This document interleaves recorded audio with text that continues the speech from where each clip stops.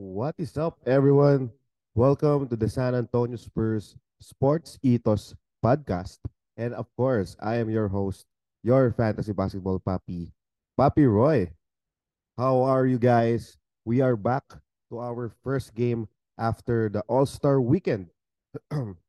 Hopefully, you are the one of those NBA fans who actually at least enjoy the weekend, especially if you're a San Antonio Spurs follower. Our boy, our rookie, Jeremy Sohan actually competed in the Rising Stars Challenge. He did a very very good dunk, which was got everybody excited. Also, if you all kind of like follow G League, Charles Bassey is also a participant in one of their next up games. So after a very brief rest and after a very kind of like exciting weekend for the San Antonio Spurs, we are back to our regular season. And the first game that the San Antonio Spurs got is against the new and revamped Dallas Mavericks. So in this game, the Dallas Mavericks actually won 142 to 116. And of course, the San Antonio Spurs is still winning while losing. So the streak is still alive. Project Wemby is very, very much alive. But let's just talk about the game first. What can we see in the dynamics of the current San Antonio Spurs players playing against a very, very interesting tandem of the West or the Texas, one of the Texas sisters in the NBA, the Dallas Mavericks. So let's talk first with the San Antonio Spurs. The leading scorer for this ball game is Malachi Branham with 23 points, 2 rebounds, and 5 assists. I love those 5 assists because at least he is showing us his versatility in not only scoring but also facilitating. Take note that in this ball game, Trey Jones did not play. So it's going to be interesting once Trey Jones is already available, maybe in the upcoming days, given that he was actually tagged as game time decision somewhat around a day before, but then again, he was out. That goes as well for Devin Vassell. And then the San Antonio Spurs is really feeling the the absence of Devin Vassell, especially in this ball game. The wings and the scorers of the opponents in the past losing streaks, as I may say, has been very evident.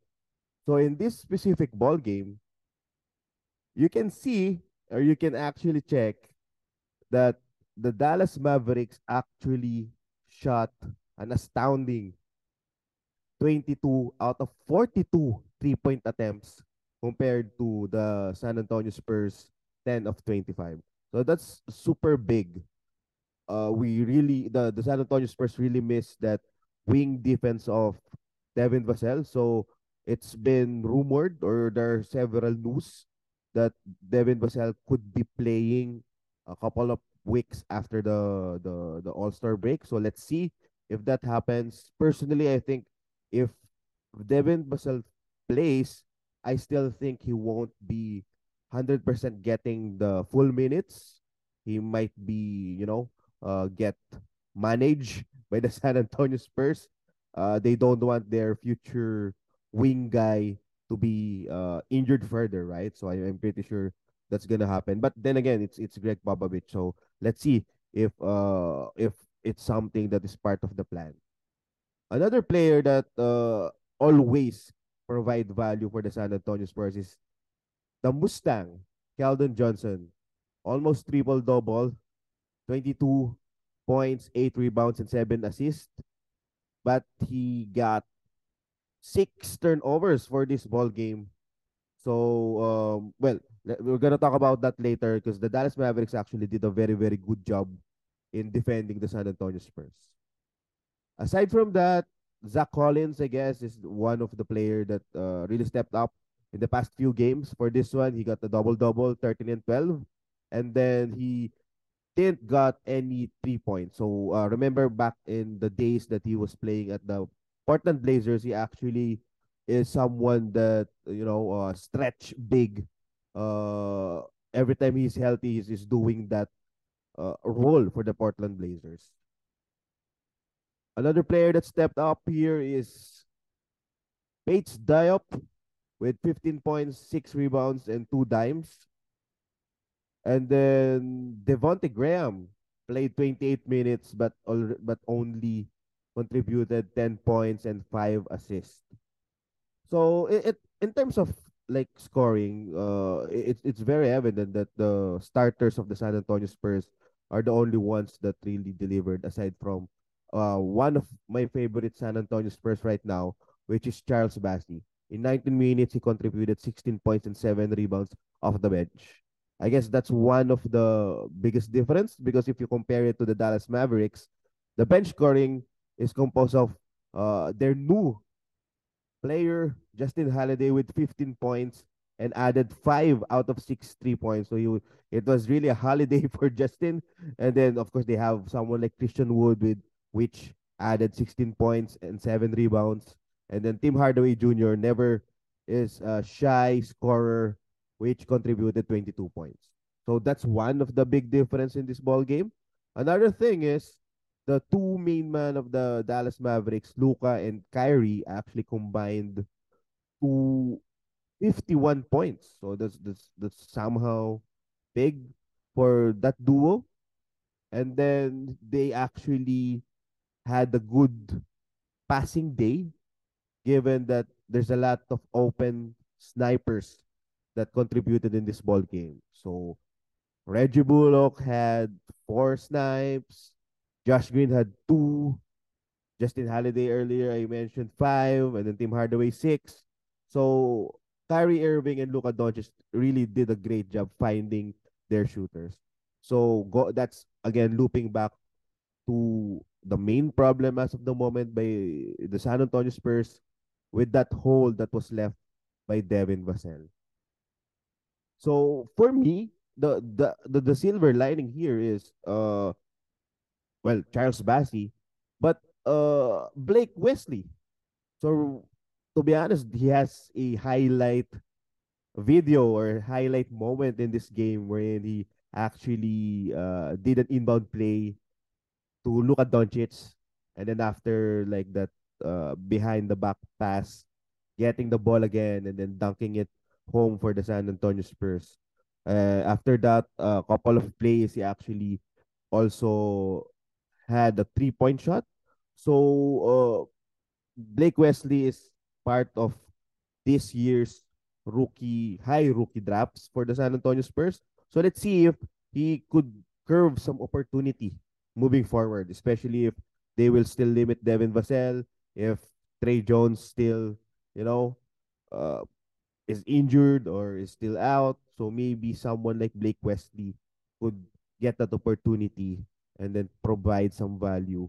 At least, end up the season with more experience coming to a better future with the Project Wemby as their core.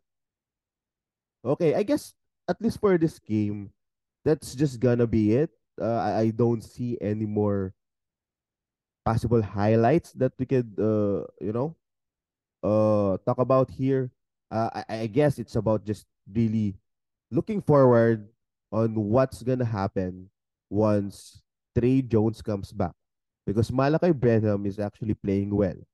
So let's say Trey Jones come back. I'm pretty sure Devonte Graham will go back to the bench, and then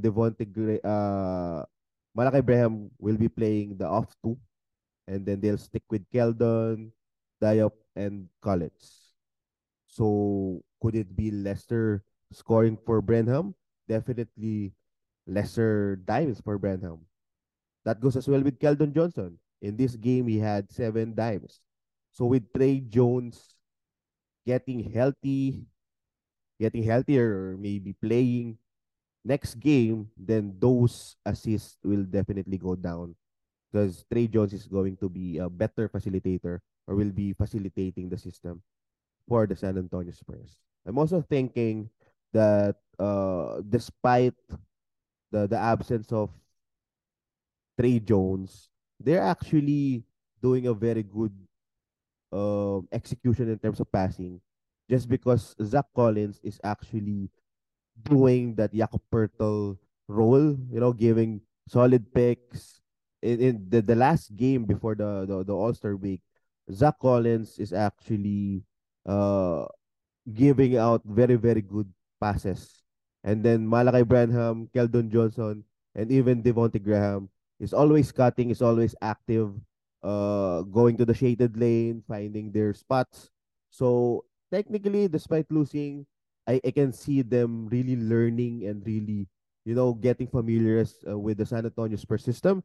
So hopefully, this is something that the future will be, pulling some skills and talent, at least based on the upcoming core player. Might it be Scoot Henderson, but obviously, hopefully, it's going to be Victor Wembanyama.